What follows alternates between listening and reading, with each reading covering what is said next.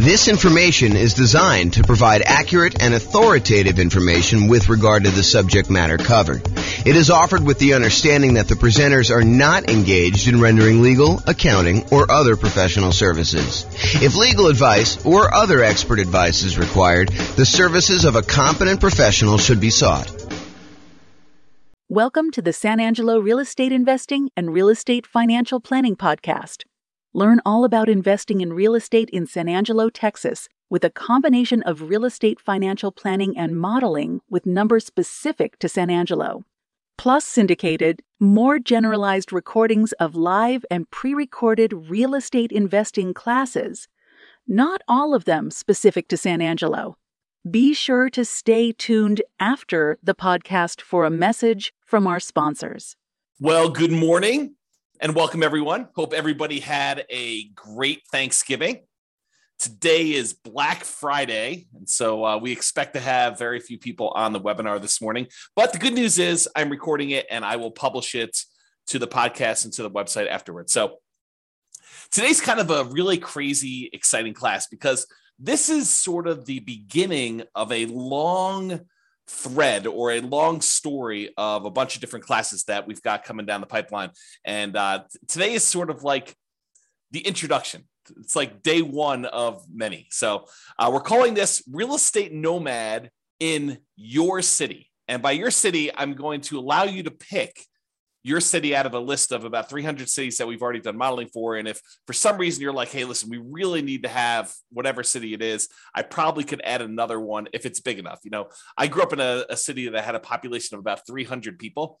And I can assure you, I'm not doing all the modeling and everything else for a city that size. But, you know, I don't know. I think we cut it off around 50,000 population. There's probably some on there that are a little less than that, but that was sort of the threshold. So I'm going to jump right into the presentation. If there are any questions throughout, please let me know. So here's what we're going to start with. First of all, before we get too far down the line, what is the Nomad real estate investing strategy? You may have seen the title and you're like, you know, what's Nomad? Never heard of that before. And so we're going to start here, but realize that just because this particular strategy isn't interesting to you, like you're like, oh, I'd never do that, or why would someone ever do that? Realize we're using this as a starting point because I think it's one of the better strategies for a lot of folks. And then what we're going to do is we're going to compare this strategy to all the other strategies that you've ever heard of in real estate investing. And I'll show you how they compare. And then you can make an educated decision as to which one you'd rather do based on the actual numbers and the details. So what is the Nomad strategy? So if you've never heard it before, Nomad strategy is you buy a home as an owner occupant, you move into the property. You get owner occupant financing, which is usually nothing or very little down, and you get a better interest rate than if you bought the property with 20% down or 25% down or 15% down as a non-owner occupant, as an investment property. So you get a better interest rate and lower down payment. But by moving into the property, by getting an owner occupant loan and moving into the property, you are required by the lender to live there for 1 year. When you go and get your loan, you're going to be required to sign a sheet of paper at closing that says, I agree to live in the property for at least a year. But after the year is up, you can convert the property to a rental. You can decide to keep it and convert that property to a rental property and then move into your next property with, you know, nothing down or 3.5% down or 5% down or 3% down, or if you want to, 10, 15, 20% down, and then live there for another year and then convert the another one to a rental. So the process for Nomad is you buy a home as an owner occupant, you live there for at least a year to comply with the requirements of the lender. Then you buy a new home, move into that one, you convert the previous to a rental, and you repeat this process until you reach the number of rental properties that you desire, whether that's 1 or 5 or 10 or 20, it doesn't matter. It's really up to you as to how many you want to do. Okay. So Nomad in your city. So my favorite part, I like collecting old real estate investing books. I like reading real estate investing strategies. I like reading, books and listening to podcasts and courses on real estate investing. And my very favorite part of all these real estate investing books and courses is when they model how the investing strategy would have performed. So a classic one of this is if you've not read it before, it's probably worth picking up. The strategy is a little bit dated and the numbers are definitely dated, but the book is called Creating Wealth by Robert Allen. And there's a whole section in that book where he lays out his plan for buying. I think the plan, it's been a while since I read it, but I think the plan was to buy 20 rentals and then sell off 10 of them and pay off the first 10. And I was fascinated by just reading that section of the book and the story of how you do it and the math behind it and how it all worked out and everything like that. However, the problem I had, even when it was written, that was not my market. That was a different real estate market than I was, had different prices, different rents, different taxes, different insurance, different discounts than I thought I could get at the time, different interest rates. So all of the numbers were different. And so I love these parts of these books. The challenge was it never applied to me. And so, especially when I go back and I read old books, I was always fascinated by this idea of modeling things and how would that work today? If, you go buy a book and someone's been doing a strategy for 5 or 10 or 15 or 20 years, and then you decide to buy the book and you're like, oh, man, that strategy doesn't work in today's market because the prices are 3 times what they were, or interest rates are half of what they were. Interest rates are 2 times what they were. It's just not the same. So I was really frustrated with that. I've come up with a solution. The solution is that I will go ahead and do all the modeling for you with the current numbers for your city and the current market interest rates and everything else that's going on. So in this class, I'm going to walk you through the assumptions that we use when doing the modeling for a really basic Nomad real estate investing strategy in your city. And I've modeled over 300 different US cities for this presentation. So pick the city that is closest to what your numbers are, and then you can copy that one to whatever the closest thing to your situation is. And if you need to make some slight tweaks to the assumptions to better model your own unique situation, that is what you can do. So you're like, hey, look, James is starting this guy out with $10,000 in savings, or he makes $8,000 a month in income, and I don't have that. I have $4,000 a month or $4,000 that I've saved up, and I make $9,000 a month or $4,000 a month, whatever your numbers are. You can change them to see how the assumptions change. So for modeling Nomad in your city, and I'm actively working on these pages. So if you go here and if you're listening to the recording afterward and you're like, hey, that page doesn't look the same. Yeah, I'm working on it. So just realize that the screenshots I'm showing are like of today, but realize that they may change over time. I'm going to put a direct link to each city in the show notes. But for the live version, if you're on the webinar live right now, you can go to realestatefinancialplanner.com/model. and pick your city. There are 300 US cities grouped there by state that I've done modeling for. Just pick your city from the list and select the keyword model. It's like a little button with a little orange or yellow decahedron or something like that, little kind of 3-dimensional shape for what we're doing for modeling. And then select your city, and you can follow along with what I'm doing today. So once you get into your city page, what you're going to want to do is you're going to want to select the link that says Baseline Nomad. There's a whole bunch of other links that I've done modeling for already, but we're not covering those today. Believe me, this one's going to be long enough. The class is going to be long enough. You're going to be like, oh my gosh, there's crazy stuff going on. But go there and click on the link for Baseline Nomad. It's located right beneath where all the podcast episodes are. And if you click on that, you'll see the page that we're primarily going to cover today with all the assumptions. And that's what we're going to focus on. So go ahead and do that if you're kind of on live, or if you're in the recording. If you're listening to this, you want to go back and do it later, you can go do it later. Just go look at the show notes later. You can go link through there. You'll get plenty of stuff from just listening to the audio if you're listening to just the audio. But if you're on live and you want to go check it out, you can. When you go to that page, there'll be 2 different versions of the page, whether you're logged in or whether you're not logged in. You can go create a free account and log in if you want to and see the logged in version. I'm primarily going to focus in on the logged in version, but if you go there and you see the not logged in version, just go ahead and create a free account, and then you'll be able to see the logged in version and do that.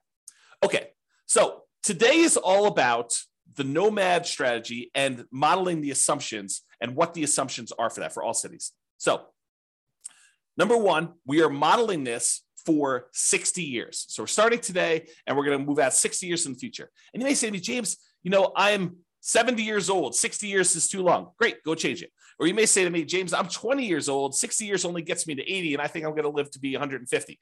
No problem. You can go change that too, okay? So all these assumptions that we're going to talk about, you can change, but I'm telling you what the assumptions we use that I use for each city so that you can see exactly what we did.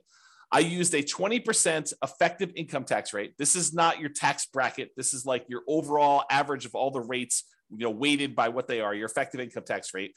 I used a 3% inflation rate. And as soon as I say that, people are like, 3%? Inflation's like 8% right now.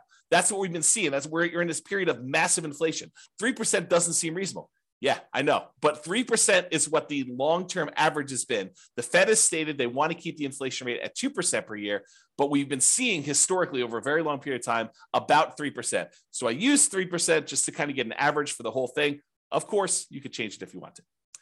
Now, I've also used 7% mortgage interest rates.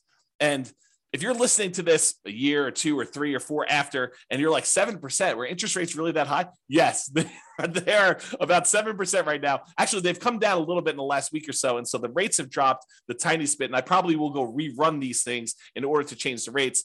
But I modeled this like, I don't know, I think I ran this about a week or two ago, and I used 7% because that's what the rates were at the time. And as they change, I can go back through and rerun all these for all the different cities, so it'll change your number. So another thing to point out, if you're going here and you're looking at a chart and you're saying, James, you said that, X number of people or this dollar amount was true for this, realize that these numbers can change over time as I go back in and I change the interest rate so that I update it for you and whatever is going on in the current market. Okay. It does take, I want to point out, it's not like I click a button and all these things change instantly. In order for me to remake all these models and do all the math again, it takes many, many hours.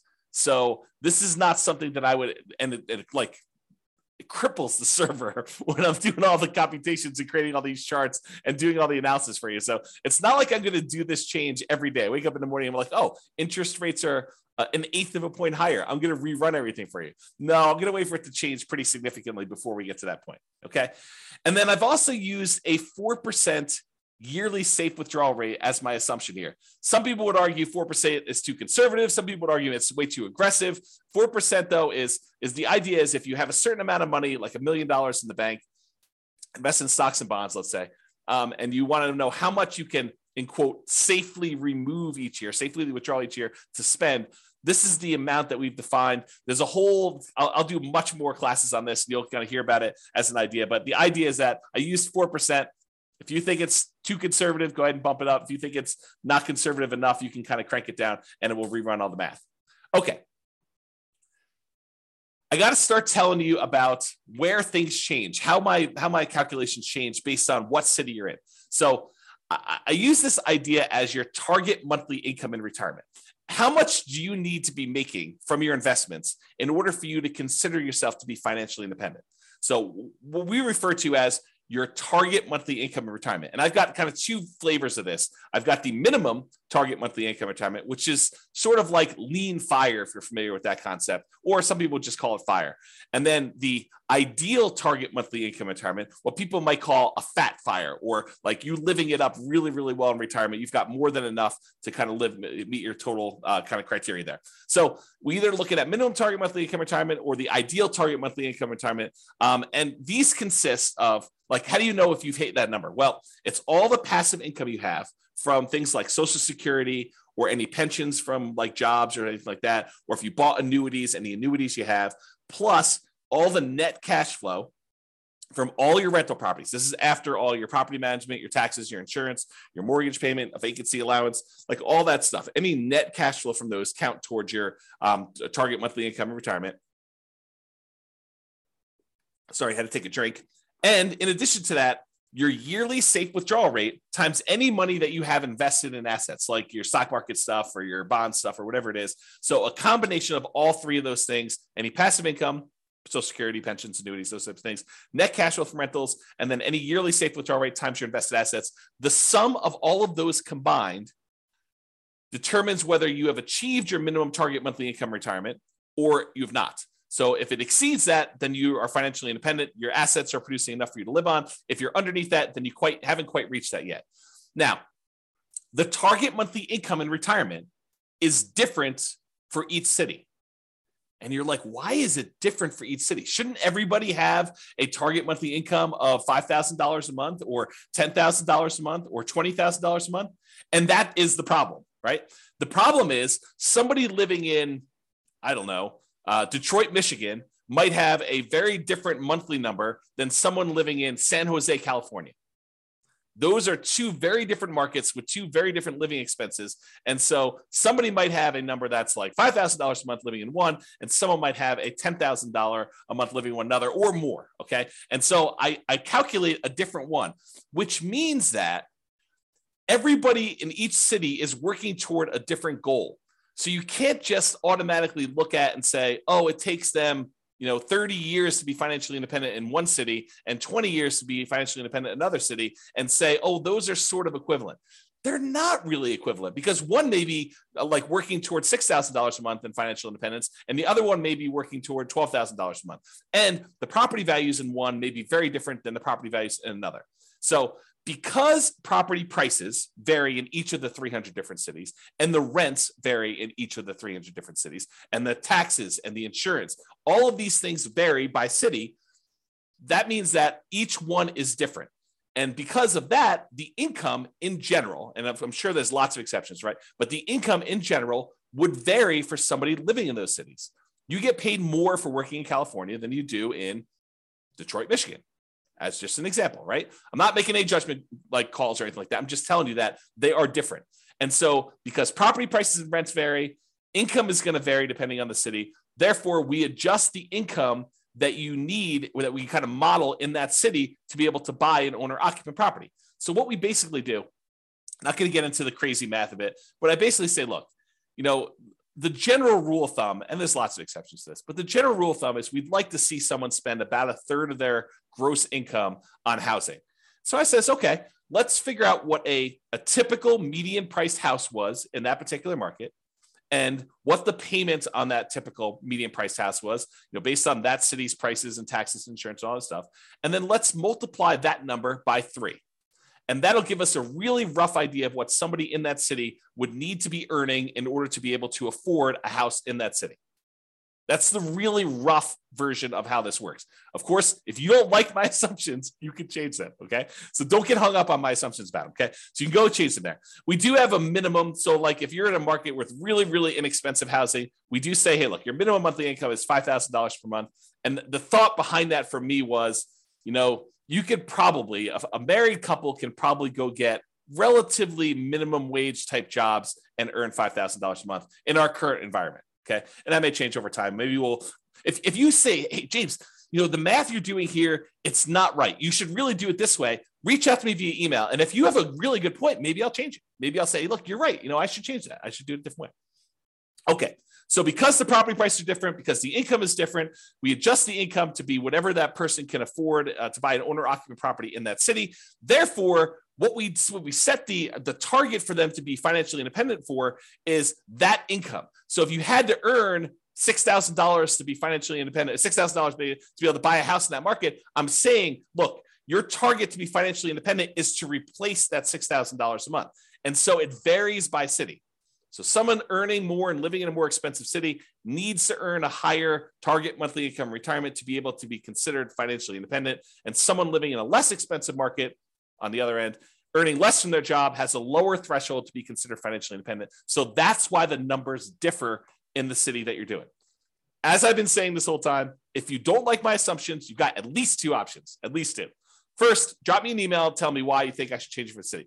It is very possible that I don't know your city like you know it, and my number is off. And so you could say to me, hey, James, your property values for this city are really high. They should be about $50,000 lower or $50,000 higher.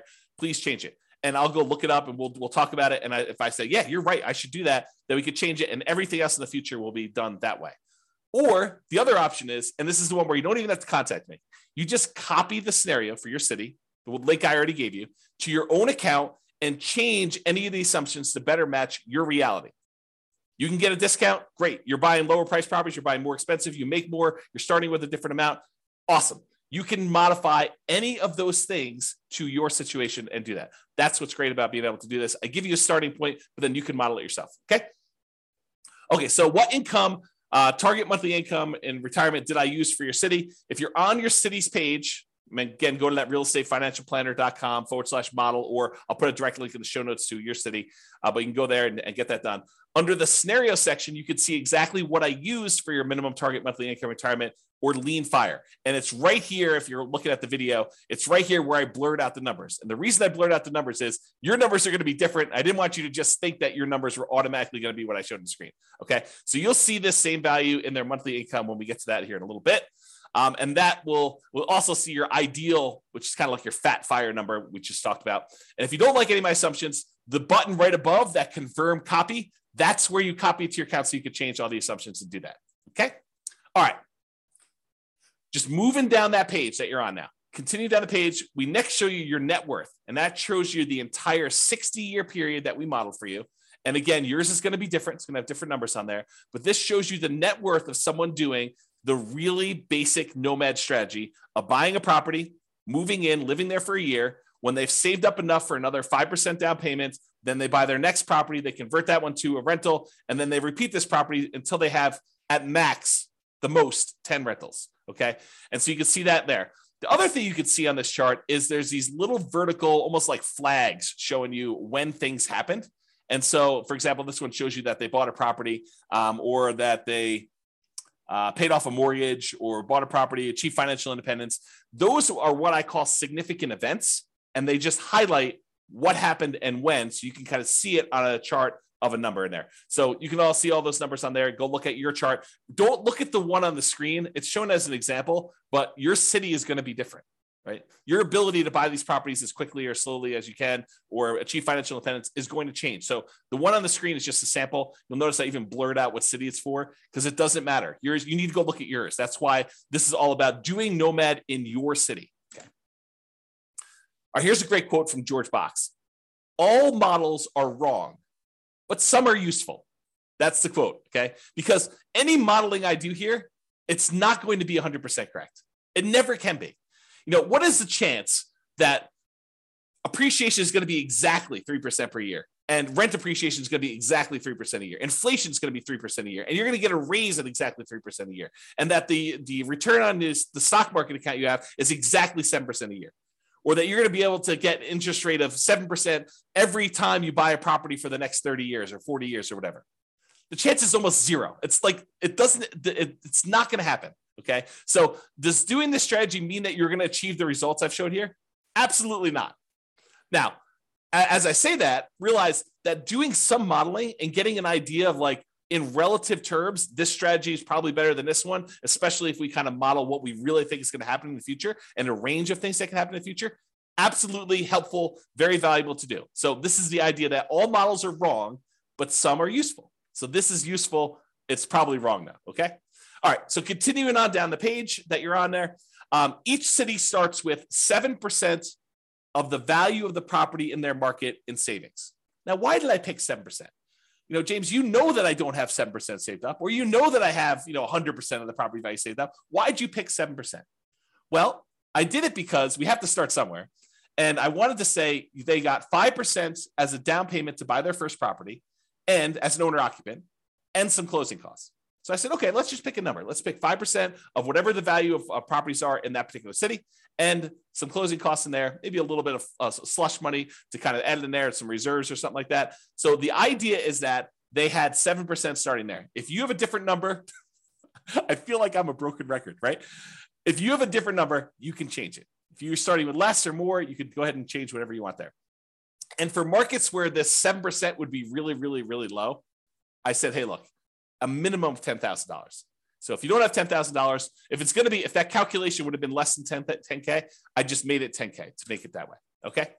All right. And to simplify the modeling, we're assuming that you're keeping all of the money in a single, what I call a all-in-one account. And that all-in-one account earns 7% per year. Now, in reality, you know that you're probably going to have a checking account, maybe a savings account, and maybe a brokerage account where you kind of keep a little bit of money in your checking account, some more money in your savings account, and then the majority of your money invested in some type of brokerage account, stocks and bonds and mutual funds and whatever else you're going to do in there, so that you've got kind of these three accounts. But rather than track three different accounts and then say, okay, I'm moving money from one account to another account, I just said, look, we're just going to sort of put them into one bucket, and we're going to call that this all-in-one account, and we're going to say that whole thing earns 7%, because maybe your checking account earns 0 or 0.1, and maybe your savings account now earns, 2%, and maybe your brokerage account earns, 6, 7, 8, 9, 10%, whatever it earns. And I'm saying, look, if we average all those together, it's probably going to be about 7%. So I just said, let's put it all in one account,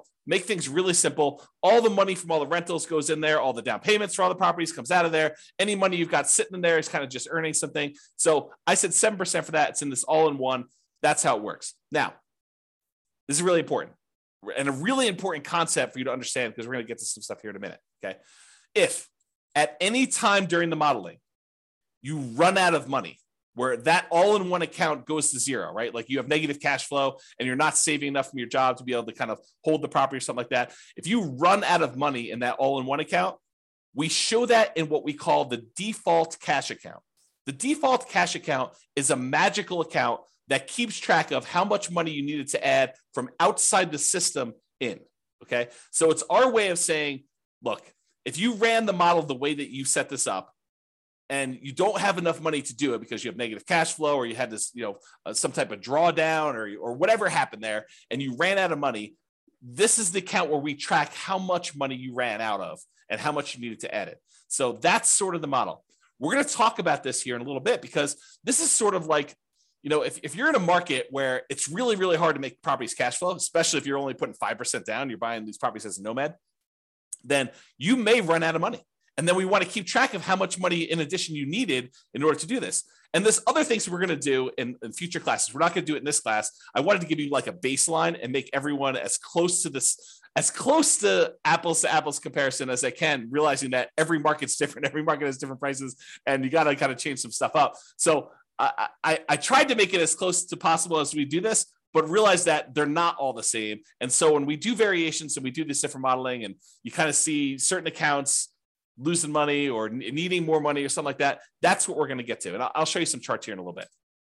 Okay, just moving down the page, it shows you two different charts. Shows you the all-in-one account, which most of the cities are going to show this a similar curve, where you start off with very little money, and as you put the payments down there, the account balance drops. But then eventually you get to the point where you've stopped buying properties, or you have a lot of cash flow, and it's not a money issue anymore, and your account balance continues to grow and kind of continues to grow exponentially up like this.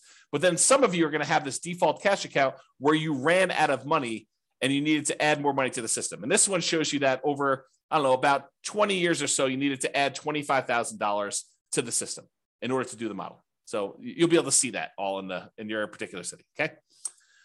All right. Continuing on with accounts. So below the chart, it shows the starting assumptions for the account and how much we assume you started for in your city. So it shows you the name of your account. The blurred out thing that I'm showing you that I circled is how much you're starting in your account balance. And again, that's 7% of the property value. That's what we use as a default, with a minimum of 10K. And then what the return is at the start, the 7%. And then we also put in here this kind of like what your asset type is. And the only place this is really used, at least right now, is in when you're doing your asset allocation. When you want to say, James, what percentage of my net worth is in real estate? What percentage of my net worth in stocks? Or what percentage of it is in bonds? You can do that with the software. And so what we said is this all-in-one account, we've classified that as sort of stocks. Even though in reality, as we talked about, it's probably a little bit of that is really your checking account, a little bit is probably your savings, and really the majority of it is probably stocks. We just said, look, this is all stocks, and we just kind of label it that way, okay?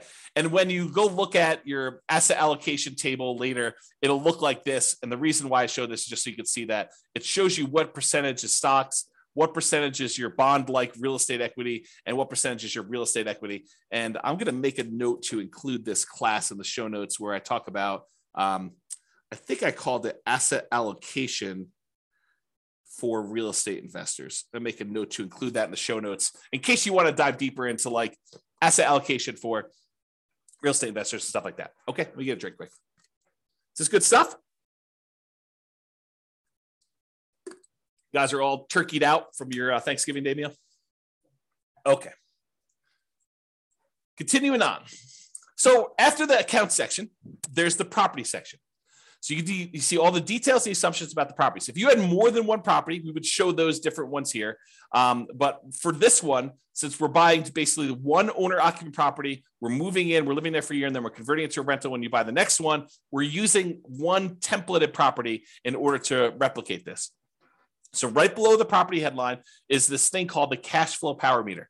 And the cash flow power meter shows you how well right now, like when we set up the property, not like 1, 5, or 10 or 15 years from now, but right now, if you could rent this property out, how well it would cash flow.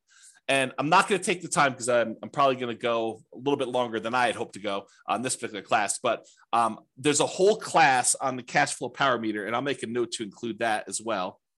But this shows you basically with a little visual gauge of how well the property is cash flowing, whether it has really negative cash flow, whether it has negative cash flow, including or not including the depreciation benefit, or if it has negative cash flow, if you had a professional property manager, or if you have positive cash flow, even with a professional property manager, it kind of shows you where you are in that. And so that shows on the page for you so you can see it quickly. Okay, let's go through the property assumptions.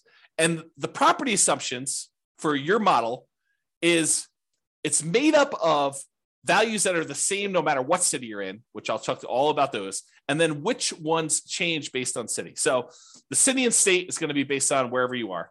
The property is a dynamic, reusable template of property that we could buy multiple copies of using rules. That just tells you that we're going to take one property and we're going to be buying the same property. And that property is going to be increasing in value as you buy it. So you're not buying 10 properties at, $100,000 or $200,000 or $500,000 or whatever prices are in your city.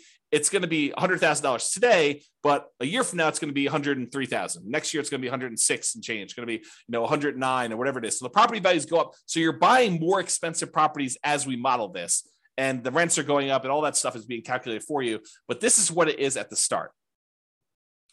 We're going to use rules in order to determine when we buy and sell these properties, which you'll see here in a second. And we're not selling this property. So in the really basic model, all we're doing is acquiring properties and letting them cash flow.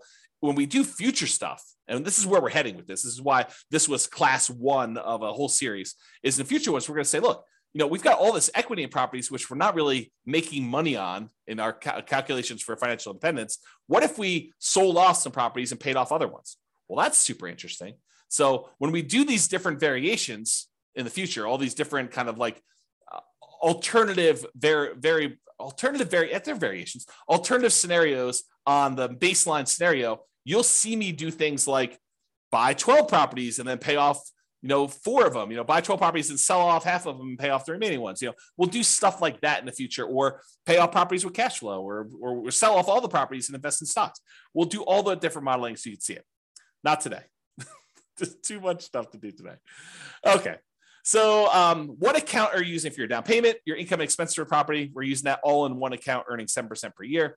And then here's one that changes based on your city. The property value is X, and the purchase price, we're basically saying that you're buying the properties for full value, which we'll do models where you buy at a slight discount or slight premium if you're in a hot market.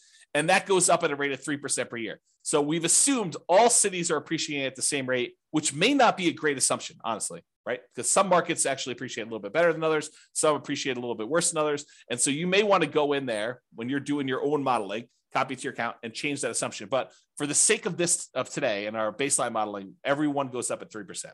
Which is the rate of inflation historically over a very long period of time. And this number I didn't pull out of the air. This is based on Case-Shiller data showing like 100 years of housing data for the entire United States shows that housing on average over a very long period of time has historically gone up around 3% per year. So I didn't just pull that number out of the air. That's a real number. Down payment, 5% of purchase price for down payment. And then I assume 1% of the purchase price in closing costs at the time of purchase. So you got those two in there for the assumptions. I've also assumed that you were unable to negotiate with the seller to get the seller to pay any of your closing costs. In a really soft market, you may be able to get a seller to pay some of your closing costs. In a really hot market, it'd be really hard to do that.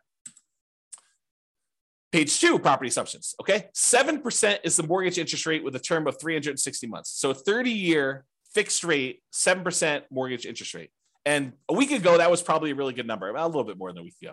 But today, it's probably a little bit lower than that, right? It's probably in the high 6s. And so I'll change those. And if you go and you're listening to this recording, it may be different by the time you get there. But it doesn't vary by city. I want to point that out. All the interest rates for all the cities that we're modeling are all the same. Because you put less than 20% down, you have private mortgage insurance, which I'll make a note to put in the private mortgage insurance class in the show notes. So you guys will have access to that in case you want to look at it. So private mortgage insurance at a rate of 0.85% of the initial loan amount until the loan to value drops below 80%, and then it falls off. So we're assuming you're getting a conventional type of loan where the PMI drops off at 80%. Now, this next one does change for your city.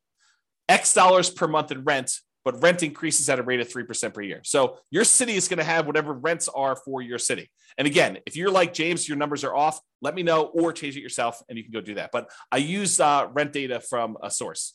So I actually pulled rent data. This is not me just arbitrarily picking a number. And it's not me saying, hey, I'm using the 1% rule or 2% rule or 1.5% rule or, 3% rule or, whatever. I'm not using rules of thumb. I'm actually using data. Okay.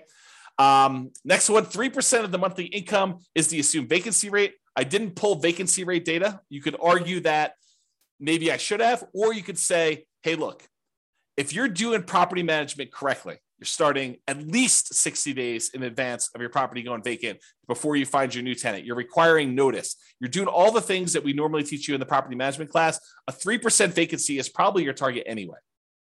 Okay. Ideally, we're trying to do 0%, but in reality, if we're going to stay about 3%, that's pretty good because you have unexpected things come up with tenants, right? So 10% of the monthly income is the assumed maintenance rate. You could argue that's low. You could argue that's high, depending on types of properties you're buying. But it's the same for every city. Changes by city, X% of the value of the property each year is the assumed property taxes rate. So I did go look at what property taxes rates were per city. This honestly is one of the numbers that I'm less sure about. So if you're looking at these numbers, you're like, James, that's really off for our city. Let me know. And I would be much more inclined to change that than some of the other ones, which are based on data I have. I did use this data, but I don't like the source of this data. I guess I'll say it that way. Based on the initial value of X, that's about Y per year in property tax at the start, and it changes as the property changes value. So your taxes will increase as your property value goes up, which is how it works in reality. And then this also changes by city for your property insurance rate. Oh, I was talking about taxes when I was really thinking about insurance. Both of them are the same though. They both vary by city, and I had sources for both of them.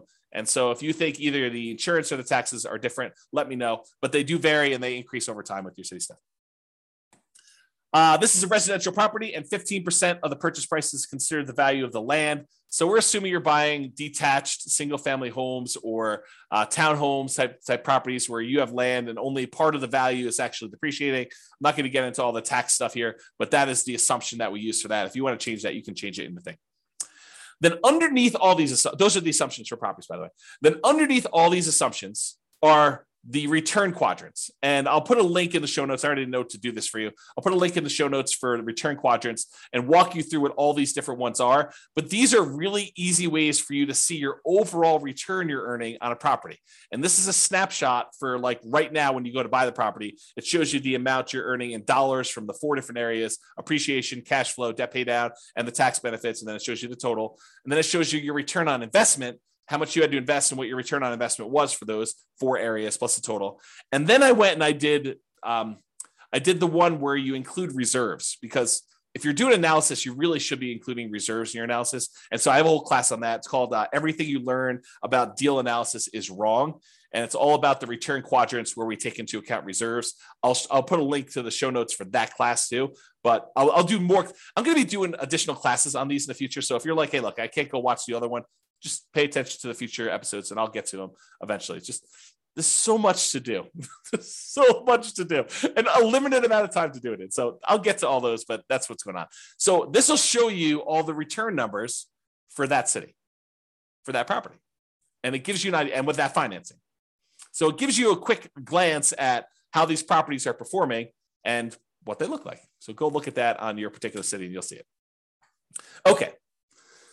So for scenarios, we've got accounts, which is that all-in-one account that we made here, and the default cash account. The properties, which in this case is one template property that we're going to buy multiple ones of. And then we have these things called rules that we use to manipulate accounts and properties.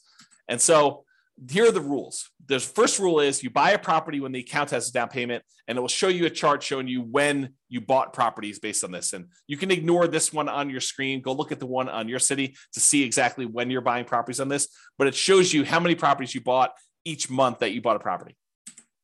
Okay, so the rule runs, this particular rule, buy a property when the account is down payment. I did a class, must have been just before Thanksgiving, where I did a class and I went through each of the rules. So go watch that on the website. It's up now. So just go to Real Estate Financial Planner or go listen to the podcast episode of that one. And I walk you through all these different rules and when to use them. But this rule is the rule for buy a property when the account has a down payment. It runs for the entire scenario. So it's running for that whole 7 to 20 years, but it stops when you buy 10 properties. So realize that it's still running, but you're just not doing anything productive with it. So the rule will buy another copy of that template property, the one that is the Nomad property for whatever city you're in, whenever the all-in-one account earning 7%, has enough for a down payment and closing costs, plus at least 6 months of reserves for all the properties owned. So we're saying, look, once you get to the point where you have another 5% down payment, plus some closing costs, plus 6 months of reserves on all the other properties that we currently own, then go ahead and buy another property, buy another copy of this property. And it's buying one that is, more expensive because as time goes on and rents have gone up a little bit. Okay. It also checks your debt to income ratio to make sure that you're below 45%. So it verifies that you have 45% debt to income when you buy that property, and it checks that for you to do that. And then it will only buy 10 properties maximum. If you sell any, by the way, we don't in this model, but if you do sell any, then realize it will try to replace them. So if you're buying a property and selling properties and doing that stuff, this rule, if you keep it running, will try to replace the properties that you sold. The next rule is paycheck and personal expenses. So this is a chart. Yours will be very similar, where it's showing you the red line is what your paychecks are, and then your personal expenses, including real estate, is shown in this orange. And so I'll have to do a whole nother class just explaining what's going on in this chart, because there's a lot of really cool stuff happening here. But this is shows you what it is for there. And then here are the assumptions for this rule. So as a default, we're trying to say, look, you're saving $1,000 a month. And some people are automatically like, what, $1,000 a month? I only make $3,000 a month. There's no way I'm saving $1,000 a month. And someone who's earning $20,000 a month is saying $1,000 a month. Yeah, that's nothing, right? So I had to pick something, and you can go change the assumptions, but I had to pick something. And so I picked $1,000 a month as a default starting position for everybody. So this rule runs for the entire scenario. You're depositing both your paycheck and you're pulling your expenses out of that same all-in-one account. Both the paycheck and personal expenses will increase with inflation. So the amount you earn from your job goes up with inflation. The amount of your expenses goes up with inflation. Your housing costs goes up with whatever the property values are, interest rates, and all that payment stuff. So not technically with inflation, but it's something that looks a lot like inflation. Changes to so this actually varies based on city. The gross paycheck that you have varies based on city. And it is why we talked about before with that target monthly income retirement, being able to afford a house in that marketplace. And we've assumed a tax rate, the effective tax rate of 20% on your paycheck. That's another assumption. If you think, hey, look, my tax rate is much lower, much higher, you can go ahead and change that. And then your net paycheck after taxes is whatever it is, that gets changed based on where you are, what city you're in. And then whether or not this paycheck continues after you achieve financial independence, in this case, it gets removed. So the idea basically is, once you get enough assets where you have enough income coming in from your assets that you no longer need to work, then stop working. Otherwise, your income will keep going and it'll look like you're still working through this whole thing. So what we've said is, look, go ahead and stop the income part of this rule, not the expenses, but go ahead and stop the income part of this rule once you get to the point where your assets are being financially independent. And then the amount of your personal expenses are also adjusted by city. So if you're making $20,000, it's not like you have a $2,000 expense. They kind of scale with whatever your income is so that you're saving about $1,000 a month as your default when you start. Okay. Any questions on this? I know I'm going fast and hard, but people are not asking questions. So if you have questions, go ahead and let me know. Otherwise, I will keep going. All right, so significant events and percent of goal achieved. So this is still going down that page. This shows you what percentage of that goal toward being financially independent you've achieved. So the goal line is this little dotted line at 100%. Once the chart goes above this line, that means that your passive income and your cash flow from your rental properties and your safe withdrawal rate times whatever you've got it invested in, the combination of those things has exceeded your living expenses, the target monthly income that you set. Okay. And so once it gets above there, which happens right here, then that person is financially independent. Before then, this just shows you what percentage of the way there you are. So when you're first starting off, you're at zero, very, very low. You're not really there. And then right here, you buy another property and it actually drops down because you got rid of some of your money and it probably didn't cash flow in that particular case, but it keeps growing and doing that. And so over time, you eventually get to the point where you are financially independent. And there will be some cities where you will not have achieved this. And don't think that's a failure. That's not that you failed, because you still have accumulated in the overwhelming majority of cases, a huge net worth. You have a whole bunch of equity in properties, which equity in properties doesn't count toward this calculation, right?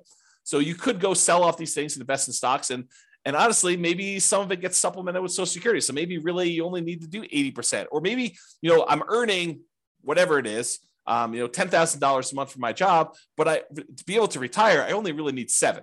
And we've assumed you need 10. Okay. So there's all sorts of reasons why. Don't get stressed out over that.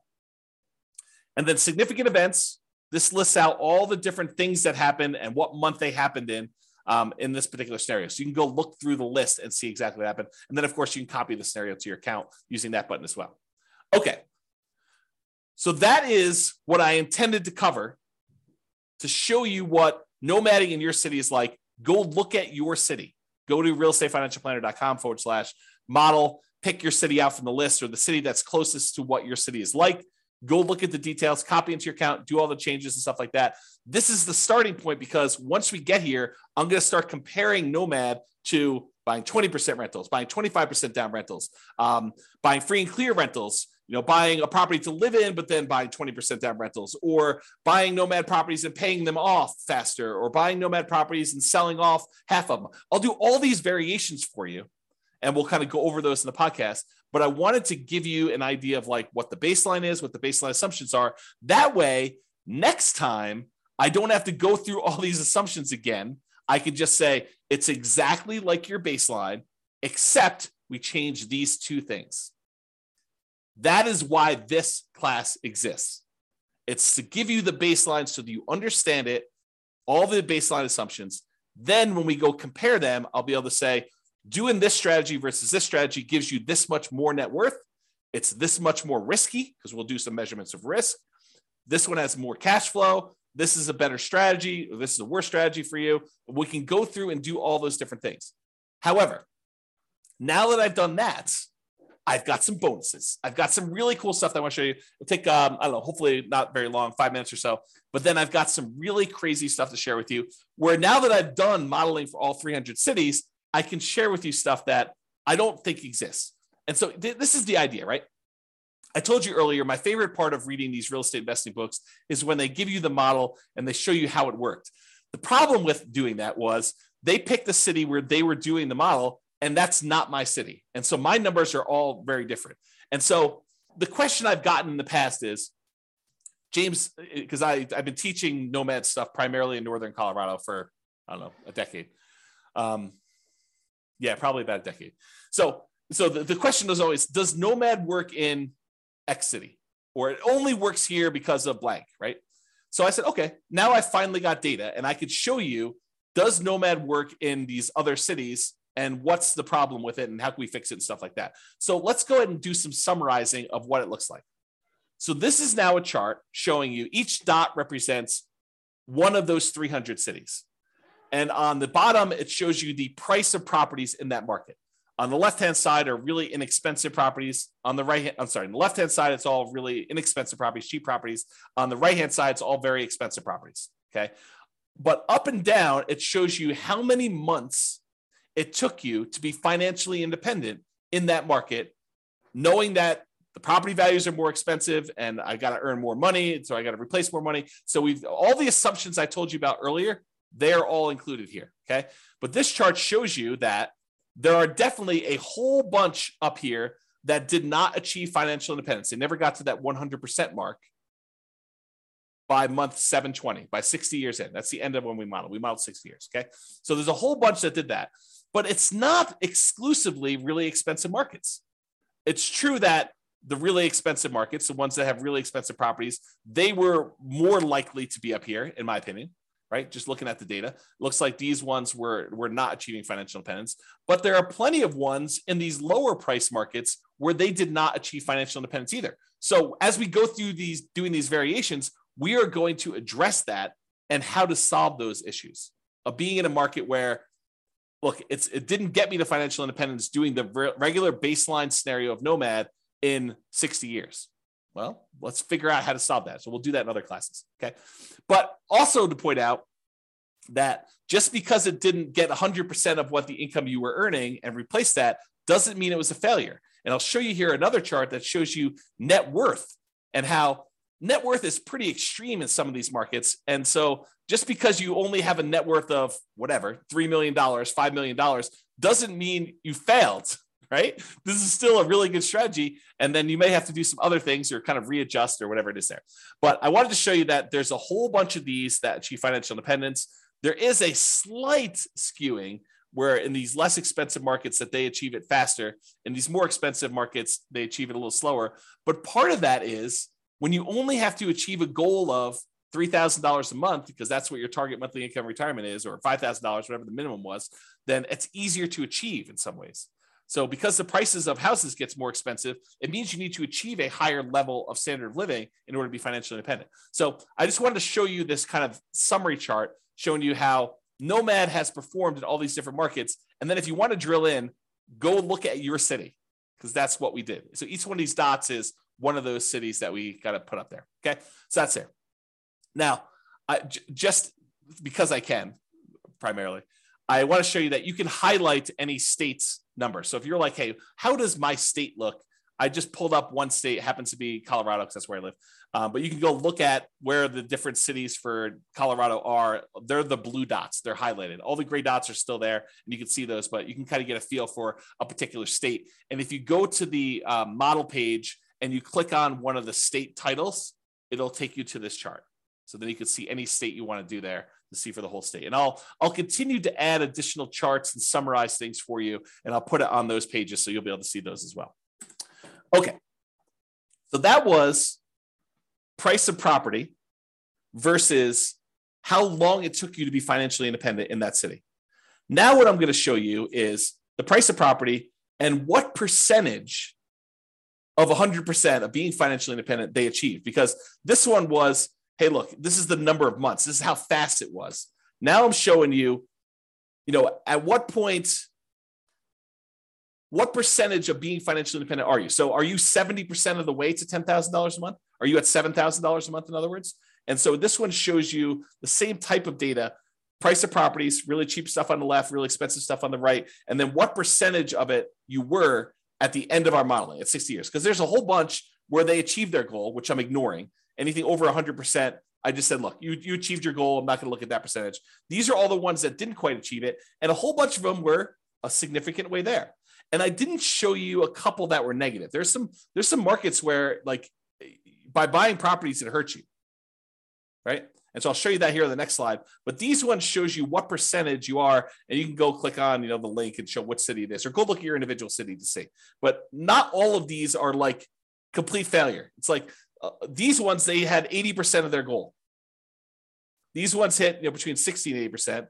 These ones are a little smaller, 40%, 20%, but you can get a feel for that. And then these are the ones I showed that were negative. So there's a handful of ones where it actually was negative towards your goal. You had negative cash flow on your property still, even at year 60. So there's 1, 2, 3, 4, 5, probably 5 out of 300 or so were really bad markets. And those markets we'll have to do stuff about. And I will give you a hint. I think most of those are in California. Not judging, just saying very expensive market. All right, so this is the chart where I'm showing you, same idea, net worth though, on this axis. So this one shows you that there's really cheap houses, really expensive houses, and this is the net worth. Now, I want to point out to you, there are some of these where you end up with almost $1 billion at the end of 60 years.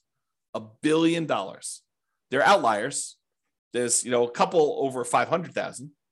I'm sorry, 500 million, not 500,000. So it's really hard to see what's going on down here. So because of that, I'm going to ignore all the ones above 100 million.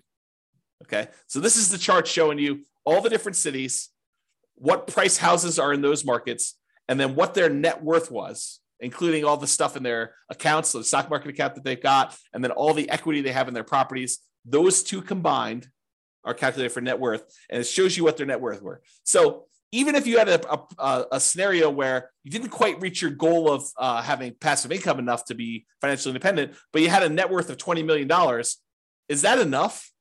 I think for most people, that's enough, right?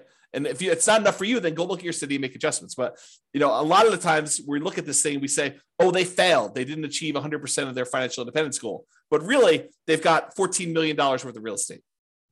Maybe that's enough, right? Like, depending on what your situation is and what you need, especially if you're 80 years old and you've got $10 million left. you might be able to decline the value of the assets you have, like to dip into the principal of your assets and spend those as you go. Because the other model, in theory, is not depleting your assets, right? It's passive cash flow so that you're not dipping into the value of the real estate or anything. Okay. All right. So that was net worth. Now, this is the one where I was like, okay, show me how much people run out of money based on home price. So really cheap homes over here, really expensive homes over here. This is how much negative that like default cash account, the one where we measure how much you had to put into an account in there. So this measures how much you had to put in to do that. So there's a whole bunch that were zero up and down the price range. It tends to be the cheaper properties that you don't have to put money in though. As you get into much more expensive properties, those you tend to have to put more money in. Okay. Now it's hard to see because some of these cities need to add a lot of money. So like these ones down here. So let's zoom in. But before we do, let's kind of poke at California a little bit. I love California, right? But let's poke at them a little bit. The ones in blue are all the California cities. Do you notice a pattern? A lot of the California cities, not all of them, but a lot of the California cities are the ones that required a lot of extra money. So we're going to have to do some things to solve California issues, right? We'll kind of address those things. But a lot of the other ones were not California, and so they didn't have that issue. But I'm zooming in now, same thing, how much account balance, and I cut it off. I said, look, if you had to put in more than $1 million, I just cut those off just to kind of zoom in a little bit. And you can see there's some that need a significant amount of money, based on much higher prices. Anything under, I don't know here, 300,000, 400,000, a lot of those markets you need to add very little, if anything at all. And if you zoom in even more and say, look, let's cut it off at 200,000, you can see there's definitely some outliers here where you need to add some money. And we can talk about solutions for that and how to deal with it and saving up longer. And there's lots of different things we could do to solve this problem, which we'll get into in future classes. But I just want to show you the data today. And then here's the line where a lot of them need zero or very, very small amounts. Okay. That's the majority of the data there. Oh, and I just pulled up California of the small end too. So like zooming in just to 200K, it's still a lot of the California stuff, even when we just get down and we're looking at the 200K or less numbers in there. So this turned into a California bashing session, but it wasn't intended to. It's just we're going to need to solve some California issues, which I think California knows that. So, not like California has it. I'm digging myself a hole here. I love California. That's all I'm going to say. So you guys know what I'm talking about. All right, so let's wrap this up. So you can see the detailed assumptions for the baseline Nomad scenario in your city. There's other ones there too. If you want to go look at those, you can kind of jump ahead in the curriculum if you want to, but I'll cover a lot of those. If you don't like any of my assumptions, let me know and you can change them. So either way. And as I said, this is just the beginning. Okay. We've already started modeling variations on this, and I plan to add dozens of additional ones to compare how making changes to this baseline plan or trying a completely different strategy will perform in your city with your city's numbers and your specific situation. So stay tuned for those future classes. In the meantime, feel free to explore the stuff, realestatefinancialplanner.com/model for your city. And that's what we'll do. That's all I've got, folks. Any questions, any concerns? I know I went fast. Anything coming up? Okay. Well, if I got nothing, I'm going to get off because I'm going to go grab myself breakfast. This is the day after Thanksgiving, and I'm going to enjoy a leisurely breakfast this morning. But I want to make sure I got this out for you guys. So hopefully that was good. Thank you all for coming. I appreciate it. Thanks for listening on the recording. I will talk to you all soon. Bye-bye for now. With home prices up, mortgage interest rates up, and rents up, but not quite enough to counteract the higher prices and interest rates, cash flow on rental properties in San Angelo is harder than ever. Book a call with the Real Estate Financial Planner to apply our proprietary 88 strategies to improve cash flow on your rentals. See the show notes for a link to schedule your call and improve your cash flow today. If you're a real estate agent, lender, or professional in San Angelo that wants to help our real estate investor listeners, consider reaching out to learn about collaboration opportunities with this podcast. We'd love to add more value to our listeners by having you assist our investors buy, sell, and finance their real estate investments. See the show notes to schedule a call to discuss collaboration opportunities.